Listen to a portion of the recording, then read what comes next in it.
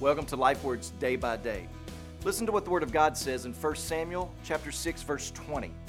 Then the men of Beth Shemesh said, "Who can stand before the Lord, this holy God?"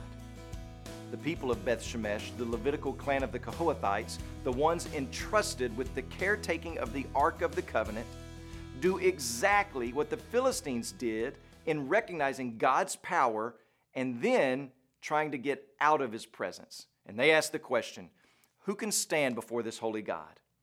You see, the leaders of Beth Shemesh decide it would be better to remove the ark from their location and presence and move it up the road to a higher location, perhaps a safer location, in order to store the ark there.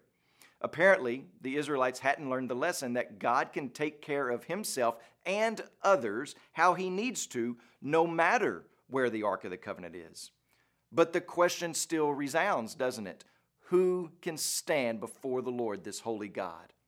And the answer that we see, not just from this text, but from all the Bible, is that no one can stand before the Lord based upon their own goodness, their own ideas, their own rejoicing. We need a mediator, someone to intervene on our behalf. Eli had failed to do it. Hophni and Phinehas were absolute losers. We need someone to plead on our behalf before the Lord. But now Hophni and Phinehas and Eli were dead. Israel needs a new priest, a righteous priest. And the answer to that question comes in chapter 7 in the person of Samuel. But Samuel is simply a pointer to someone greater. Psalm chapter 24, verse 3 asks the same question, "Who may ascend the hill of the Lord? And who shall stand in His holy place?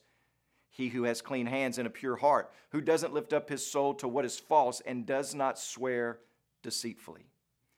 Well, I am not that person, and you're not that person. There's not a leader around you who is that person.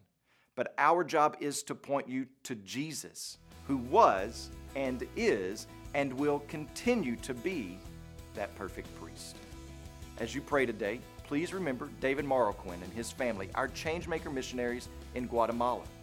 And also remember the Moray Life Word broadcast that's heard throughout Burkina Faso and Ghana.